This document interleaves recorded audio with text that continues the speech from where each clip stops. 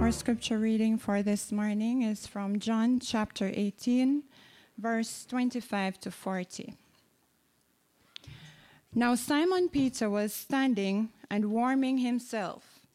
So they said to him, "You also are not one of his disciples, are you?" He denied it and said, "I am not." One of the servants of the high priest, a relative of the man whose ear Peter had cut off, asked, "Did I not see you in the garden with him?" Peter again denied it, and at once a rooster crowed. Then they led Jesus from the house of Caiaphas to the governor's headquarters. It was early morning. They themselves did not enter the governor's headquarters so that they would not be defiled, but could eat the Passover. So Pilate went outside to them and said, "What accusation do you bring against this man?" They answered him, "If this man were not doing evil, we would not have delivered him over to you." Pilate said to them, "Take him yourselves and judge him by your own law." The Jews said to him, "It is not lawful for us to put anyone to death." This was to fulfill the word that Jesus had spoken, to show by what kind of death he was going to die. So Pilate entered his headquarters again and called Jesus and said to him, "Are you the king of the Jews?" Jesus answered, "Do you say this of your own accord, or did others say it to you about me?" Pilate answered, "Am I a Jew? Your own nation and the chief priests have delivered you over to me. What have you done?" Jesus answered, "My kingdom is not of this world. If my kingdom were of this world, my servants would have been fighting that I might not be delivered over to the Jews, but my kingdom is not from the world." Then Pilate said to him, "So you are a king?" Jesus answered, "You say that I am a king. For this purpose I was born, and for this purpose I have come into the world, to bear witness to the truth. Everyone who is of the truth listens to my voice." Pilate said to him, "What is truth?" After he had said this, he went back outside to the Jews and told them, "I find no guilt in him. But you have a custom that I should release one man for you at the Passover. So do you want me to release to you the king of the Jews?" They cried out again, "Not this man, but Barabbas." Now Barabbas was a robber. This is the word of the Lord. Well, thank you for coming to Pillar today. We're really glad you're here. If you've had a week like mine, it was busy. Perhaps the stresses of your job, of your family, of life is weighing down on you. And we hope that your time here at Pillar, in hearing the word proclaimed, in singing songs, in community, in celebrating communion, would give you peace and rest. Jesus wants nothing from you today. He wants you to rest. And he wants you to rest so that we can hear and bathe in what he has done for us. So you can put your masks down. You can put your all good Christian duty to the side. That is not what is expected of you today. It's just let's hear what Jesus has for us in our time together. And for that, let's pray. Father, we thank you for our time at Pillar today, Father. We pray for good work to be done, Lord.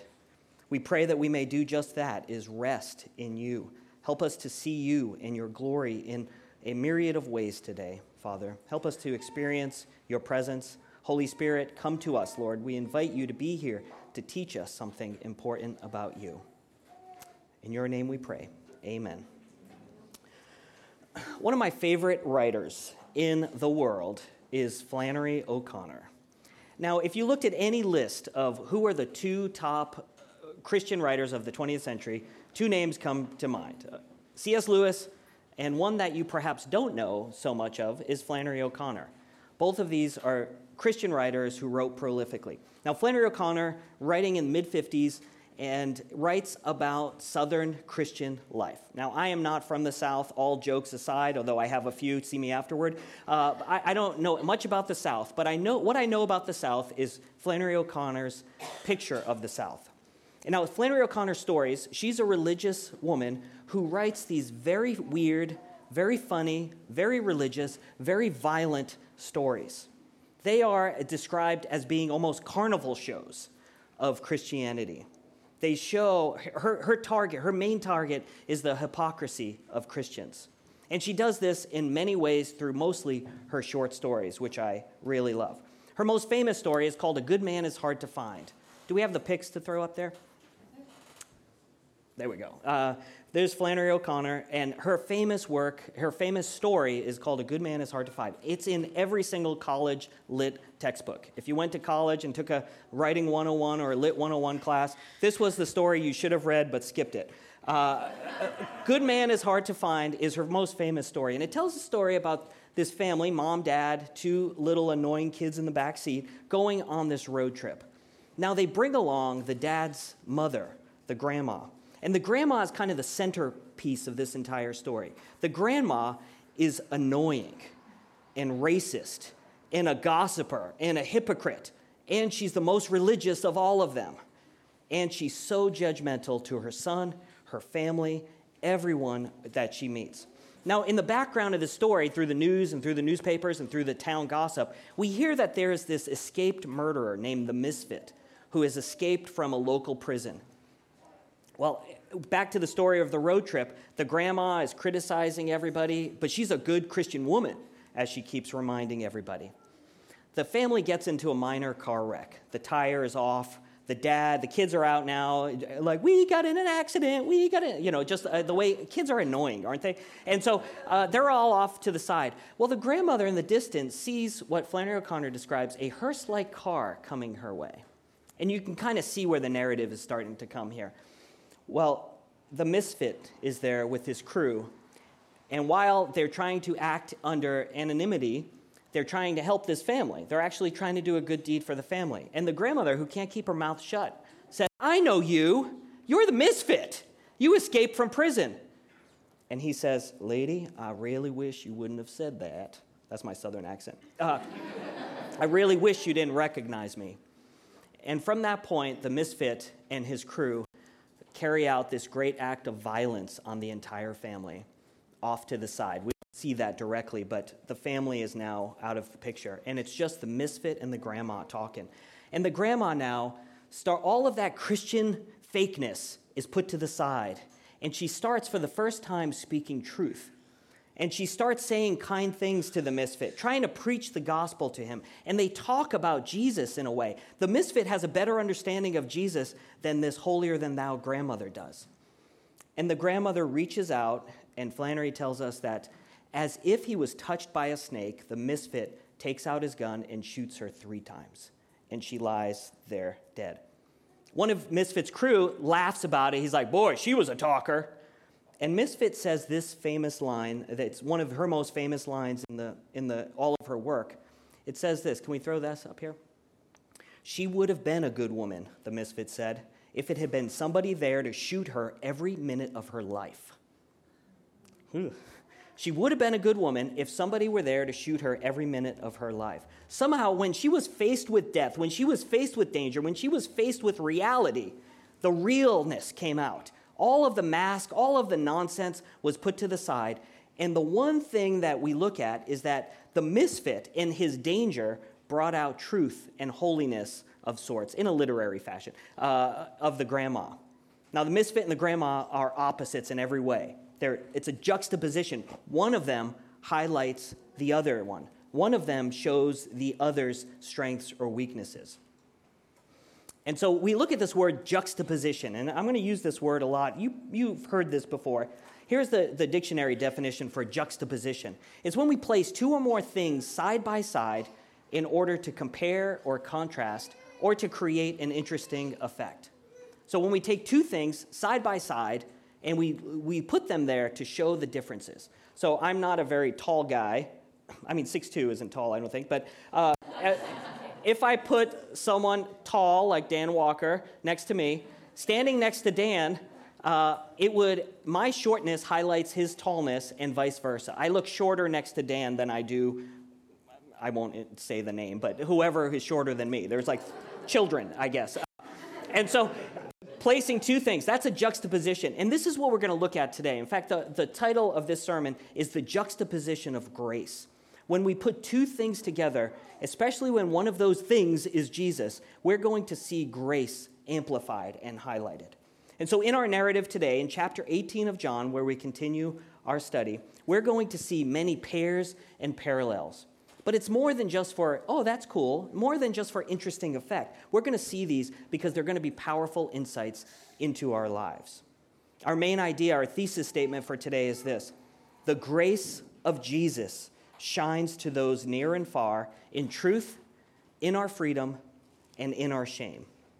The grace of Jesus shines to those near and far in truth, in our freedom, and in our shame. We'll look into the juxtaposition of grace whenever Jesus comes close.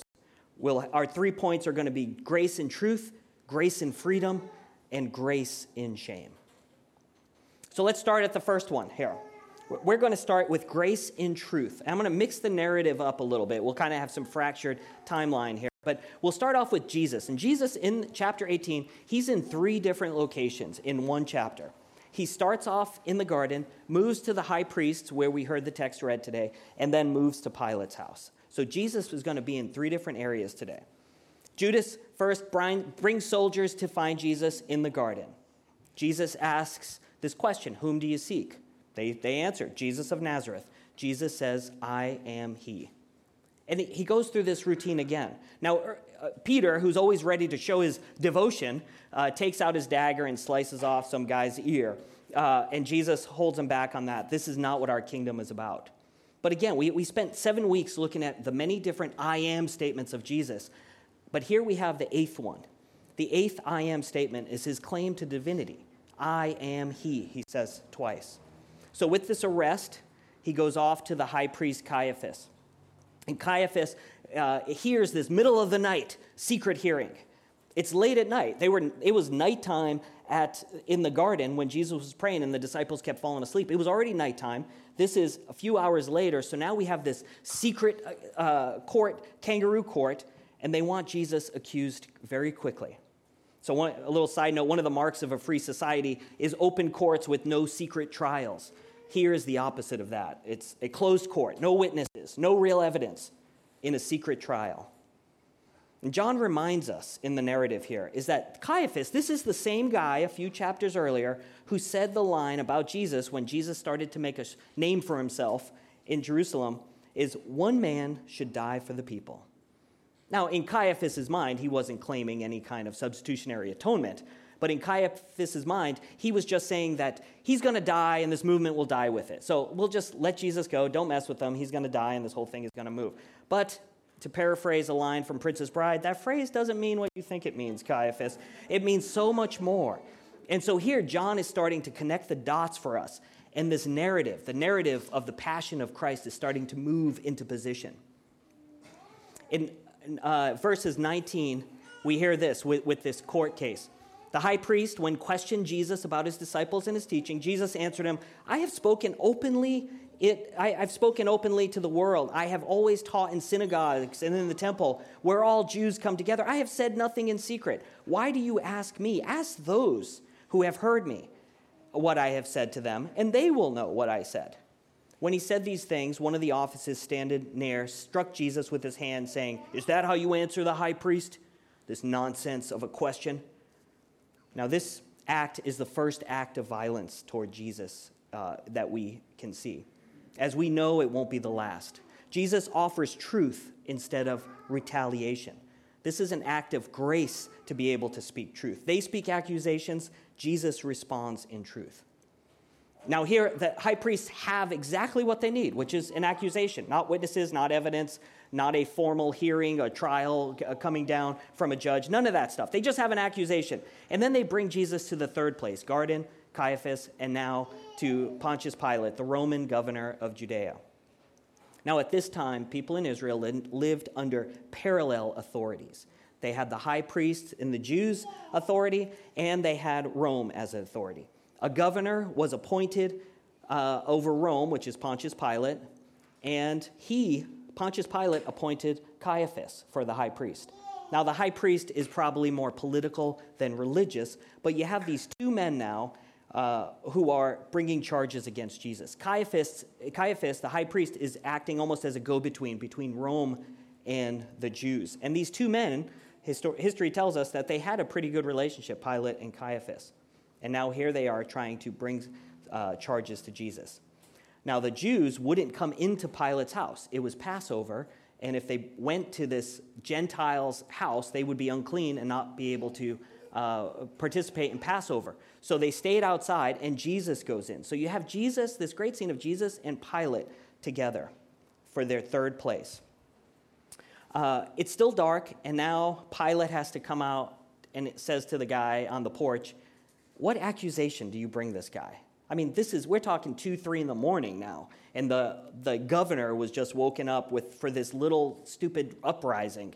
What accusation do you bring? And Caiaphas says, in a very lawyerly fashion, no offense to lawyers in there, but if this man were not doing evil, we would not have delivered him over to you. Trust us in our circular logic. He's guilty. And so Pilate's like, judge him by your own law. Stop bringing this to me. It's parallel laws, guys, remember? And Caiaphas says, we can't put anybody to death. Because death, punishment for blasphemy that Jesus was accused of is stoning. And under this authority of Rome, only Rome can give the death penalty. Jews can't stone at this point. So we can't put him to death, but you can. That's why we're bringing him to you. Now, Pilate's not in the best spot. He is not the high-end governor in the Roman Empire. He's stationed all the way the far reaches of the Roman Empire in Judea. He's a mid-level manager, and he's had issues with Jewish uprising before. People don't want this spot because Jews seem to buck against this Roman system, and Pilate is just trying to keep the peace here. So in this exchange that we heard read, Pilate asks Jesus 5 questions, and they kind of are not really wanting answers, sort of, almost questions as weapons. Are you not the king of the Jews? Mockingly. And when Jesus answered him about, what do you think about this? I'm not a Jew. Am I a Jew? Question number 2. What have you done? Why is this such a big deal? So, now you're a king. You're talking about kingdom. So now you're a king. All right, let's hear it. And then when Jesus says, everyone who is of truth listens to my voice, Pilate says, what is truth?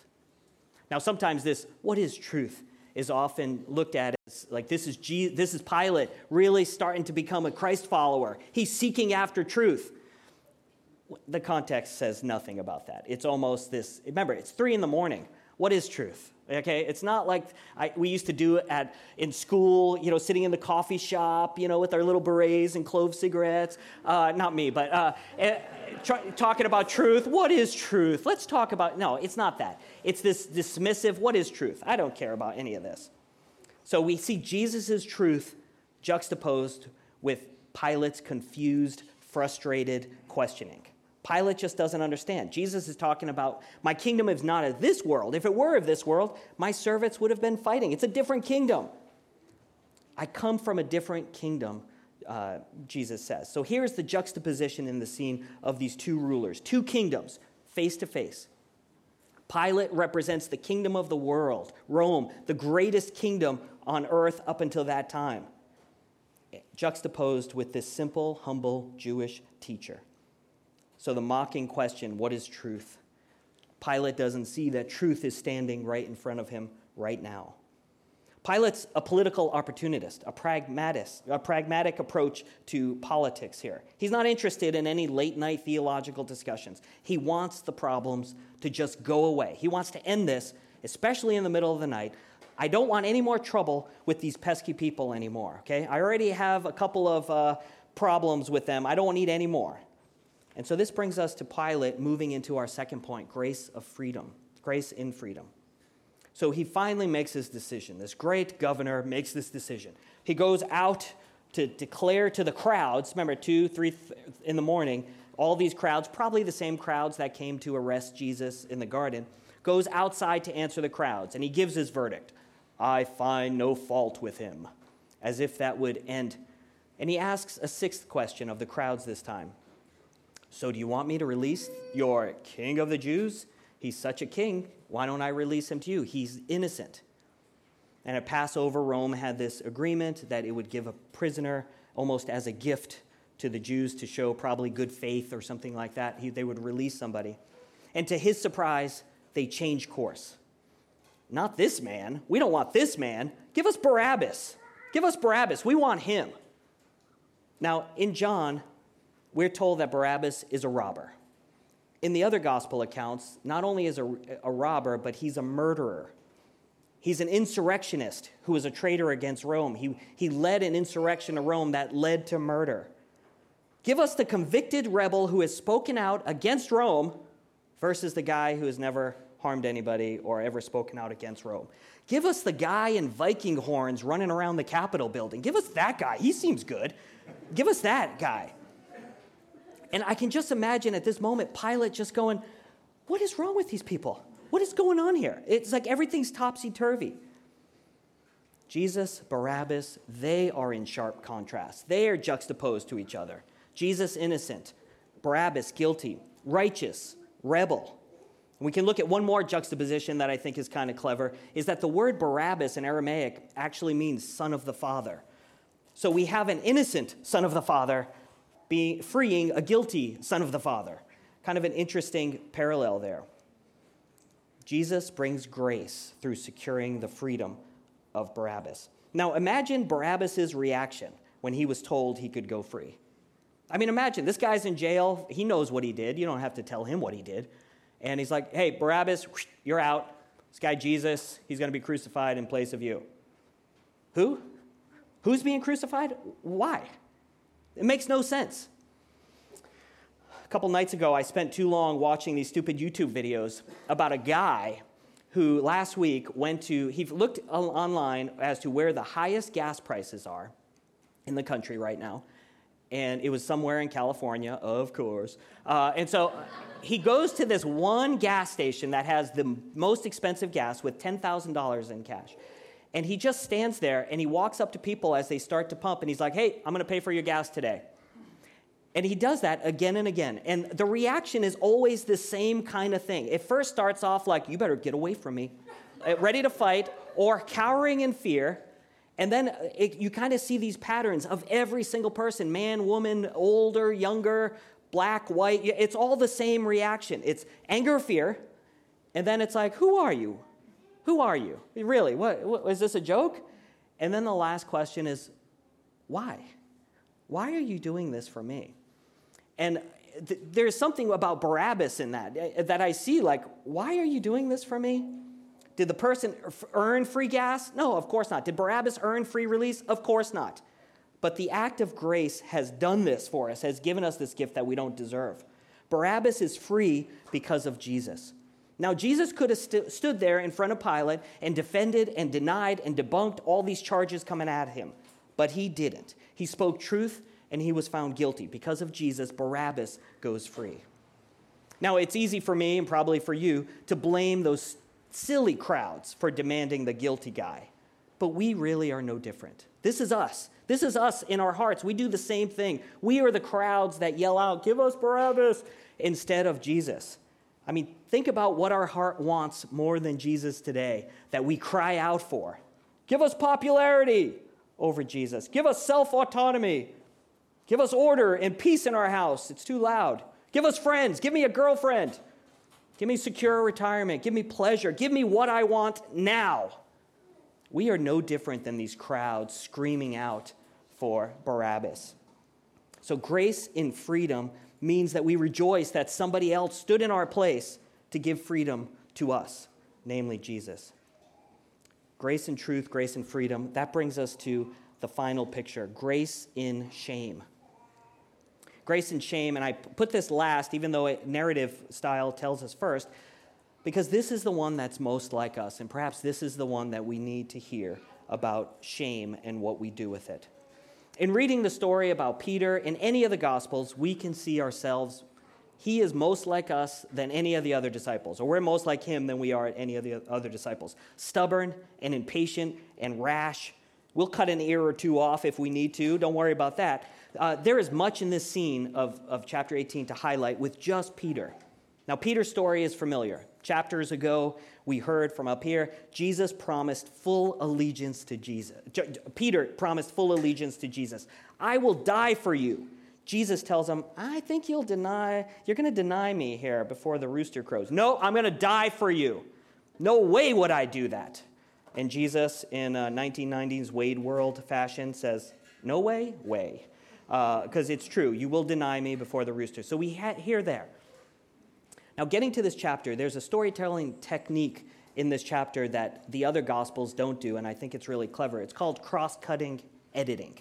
Now, we know this most in movies. When in movies we see cross-cutting is that we see one scene going on here, and then we leave that scene for a second, and then we see what's going on over here across town, and then we come back and see this scene, and we see this scene. I mean, the most basic is people on a phone when we watch a phone call in a movie.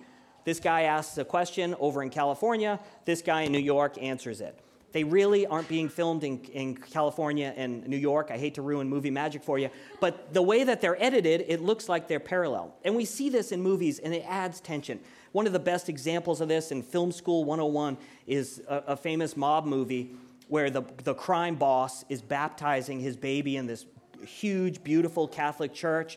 He's bringing his baby to baptism, and then we cross-cut to his henchmen exterminating all the other crime families. And so we see this beautiful, religious smells and bells of the Catholic Church, and then we see acts of violence. And then we cross-cut, and we hear the music, and we see the blessing and the religious rituals, more violence. We go back and forth. And by doing this, filmmakers and writers can create tension by creating these juxtapositions of the baptism, religious, and the violence, irreligious. And so when Jesus was taken away, we see this. We see this idea. We go back and forth between Jesus and Peter, Jesus and Peter. Jesus is taken away. Peter followed him. There was a girl at the courtyard when Jesus was entering Caiaphas, and I don't know what this girl was doing, collecting tickets, I don't know, making sure the right people passed, I don't know, but this girl was at the door. 17 and 18 says, the servant girl at the door said to Peter, you're also not one of this man's disciples, are you? He said, I am not. Now, the servants and the officers had made a charcoal fire because it was cold, and they were standing and warming themselves. Peter also was with them, standing and warming himself. And so we have that first lie that Peter gives. And this strange inclusion about charcoal fire. I mean, it's a very specific kind of fire that we're told that Peter is warming himself in. He's in the courtyard. Jesus is inside this place somewhere, but Peter is nearby. We go on and says, now Simon Peter was standing and warming himself, and they said to him, you also are not one of his disciples, are you? Again, the implied answer is no way. Jesus, he denied it and said, I am not. One of the servants of the high priest, a relative of the man whose ear Peter had cut off, said, didn't I see you in the garden? I think, my cousin was bleeding because of you. I know you. And juxtapositions are all through this. While Jesus is answering, I am, to his captors, Peter is here saying, I am not. We see that Peter cowers in front of this servant girl, and he's so afraid of being around her, whereas Jesus is standing firm to the representative of the greatest political and military force on earth. Peter is cowering. Jesus tells the truth. Peter is lying. This cross-cutting narrative makes this point really clear. And at this point, and this point only, when all the tension is high, this is where grace arrives. Verse 27 says, Peter again denied it, and at once a rooster crowed.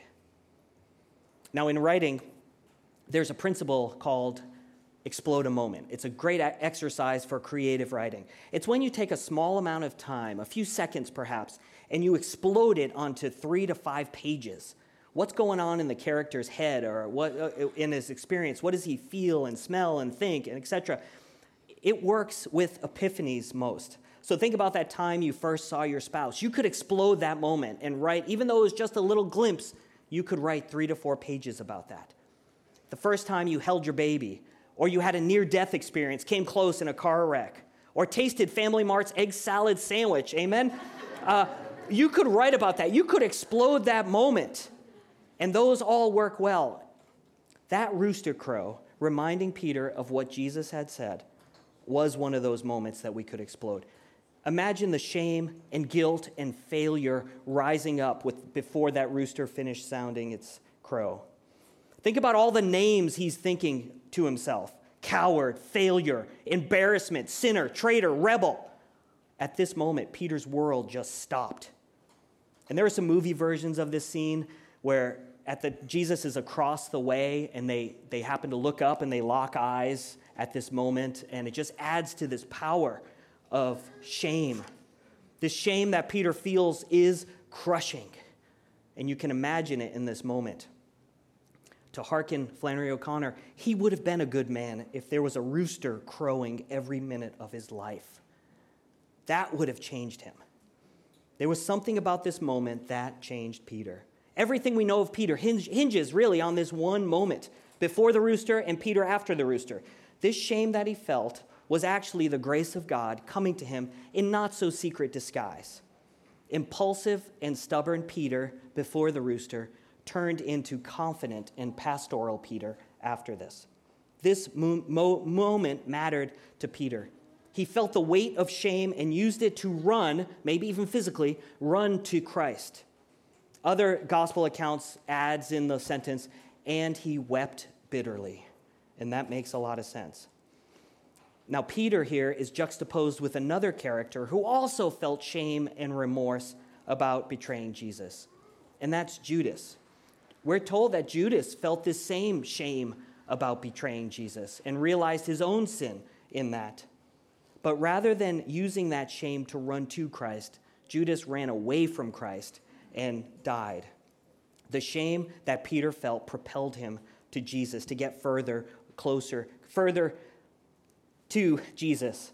And so what is your shame doing to you? What is shame fueling you to do? Run to or run away? Because, friends, there's purpose in our shame, and I don't have to explain to you what shame feels like. Many of you right now know acutely what shame it feels like. You are currently feeling its soul-crushing weight on your chest. Maybe it's something you've done, something you said, something you looked at, something you didn't say, something you sought, an action, a thought, an idea, something is weighing on you. And if we explode that moment, if we were to write about that in 3 pages, the way you feel is probably a lot like the way Peter felt. Coward, failure, embarrassment, sinner, traitor, rebel. Well, let's even add in a few more. You failure as a parent, liar, thief, pervert. Those are all of the words that are coming toward us. And our roosters are different with our shame, but they're here. Although our roosters look different than they did for Peter's literal rooster. They could be the words of a good friend, your web history, the hole in the wall you put there last week in anger is there mocking you. Your empty bank account, a disease, a failed career. All of these roosters in our life are telling us what we are shameful of, but rather they're also pictures of God's grace to us. And I love that detail about the charcoal fire mentioned earlier. Charcoal has that very distinct smell, and our olfactory senses carry the most memory with us. We remember things we smell. It's why I can still smell my grandmother's bathroom. It's the soap in my grandma's bathroom. It's rose, by the way. It's disgusting. Every time I smell patchouli oil, I think of Portland. I hate patchouli oil. I love Portland, but I hate patchouli oil. So the idea is like we remember smells. And I just wonder if Peter thinks about that moment of shame whenever he crosses over charcoal. He smells charcoal and he can remember the grace of God that came in that rooster's call. That smell, that event are so closely linked together. Now, this may be a bit of a stretch, but later on in verse 21, after the resurrected Jesus appears to the disciples, Jesus has made a charcoal fire, we're told in John. And Peter comes with his fishes, and this is where he has this exchange with Peter. I don't want to say anything because someone's going to preach on this soon, but Peter is asked 3 other questions, and he no longer denies. That smell of charcoal is in his brain, and rather than denying, he runs to Christ in his answering. That feeling of shame that you're feeling today is God's grace to us. Use this to propel us to Christ, not send us further away. C.S. Lewis, I wanted to try to have my 2 favorite writers in a sermon, so I'm doing it. C.S. Lewis, in his Great Divorce book, has this great quote of shame. It's a fictional character saying, "Do you remember on earth that there were things too hot to touch with your finger, but you could drink them all right? Shame is like that.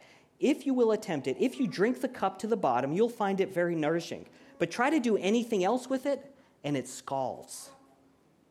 Anything else with shame other than drinking it down like a cup of tea is burning. So we can drink tea and get the nourishment, but if we stick our hand in the cup, it would burn.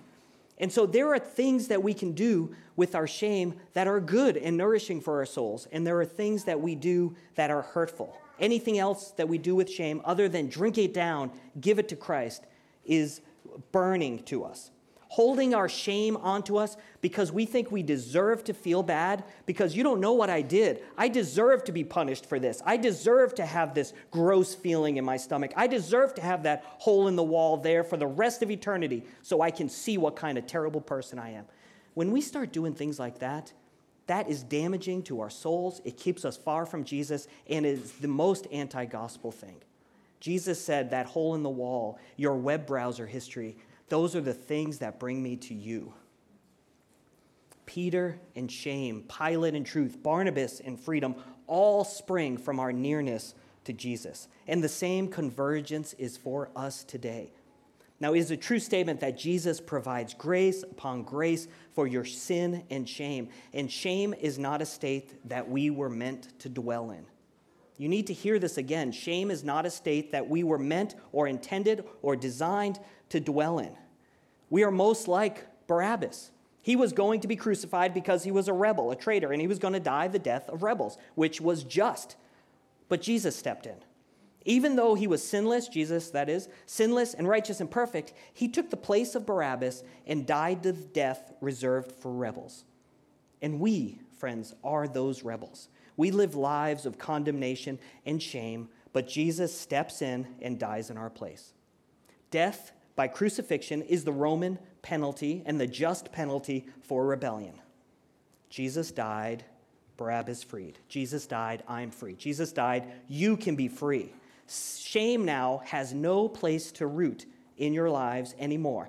We must use our shame to do some spiritual work in our lives. Let our shame bring us to confession. Jesus died for that shame, so give it to him. Coward, failure, embarrassment, sinner, traitor, rebel, terrible parent, liar, thief, pervert. These are no longer your story. They're no longer your words. They're no longer your explode the moment. And Pillar, in light of this, let us live with openness and confession to each other. Pilate didn't just feel bad when that rooster called. He ran to Jesus. Let us confess one to another. We do not need to prove anything to anyone here. And if you listen closely, there are roosters crowing all up in this place. We all have shame that we bring to one another. Okay, we need to acknowledge that. You don't have to prove anything to us. Just be honest with one another. There's no place for shame here. There's no place of pride here in church. We are all formal rebels trying to tell rebels that one who died an undeserved death reserved for rebels. That's what we're trying to do here today. And shame brings us that. So if you're someone today carrying that burden of shame and guilt for your sin, don't leave today without confessing this to a brother or sister. Today. Now, Jesus, he doesn't need any of us to forgive your sin, but there is something that we're told to speak our sin, put it in the light so it dies and it rots. And so before you go today, whatever sin you're hanging on to with that shame all around you, speak it today to somebody. Tell somebody. If you don't have anybody next to you that tell, I'll be right up here. Tell me. John's back there. Tell John. Actually speak your shame today so that we can remind you the work Christ has done on your behalf. And if you don't consider yourself a Christian today, you may feel that burden of sin weighing you down. And I hope you feel that weight. I hope you feel it. Not to oppress you, but to do what it does to all of us, is that shame and guilt and burden sends us to Jesus. May that happen to you. Like he did for Barabbas, Jesus has taken the place on the cross for you in your rebellion. This is what we celebrate during this Easter season. This is why we call it the good news, and we'd love to tell you more about that. The juxtaposition of grace is summarized simply like this. Jesus dies a rebel death in order to extend grace toward those who deserve a rebel's death. In Christ, we are fully forgiven, faithfully loved, and forever kept. And for that, we're grateful. Let's pray. Father, we start by giving you our shame, Lord. We name it. We give you our shame that we have held on to for too long. We know that you are a God who forgives, and we ask for forgiveness today. Father, I pray that you would do your work at convicting us of our sin, Lord. May roosters crow all around us this week, Lord, not to make us feel bad, but rather, Lord, to make us feel forgiven, Lord. Help us to give our sin to you, Lord. Holy Spirit, I pray that you would convict us this week. Convict us right now, Lord, as we move into singing and as we move into communion, Lord. I pray that our hearts would be heavy so that we can lay them at your feet so that we know that we are forgiven, Lord. Thank you, Lord, for dying in our place. Amen.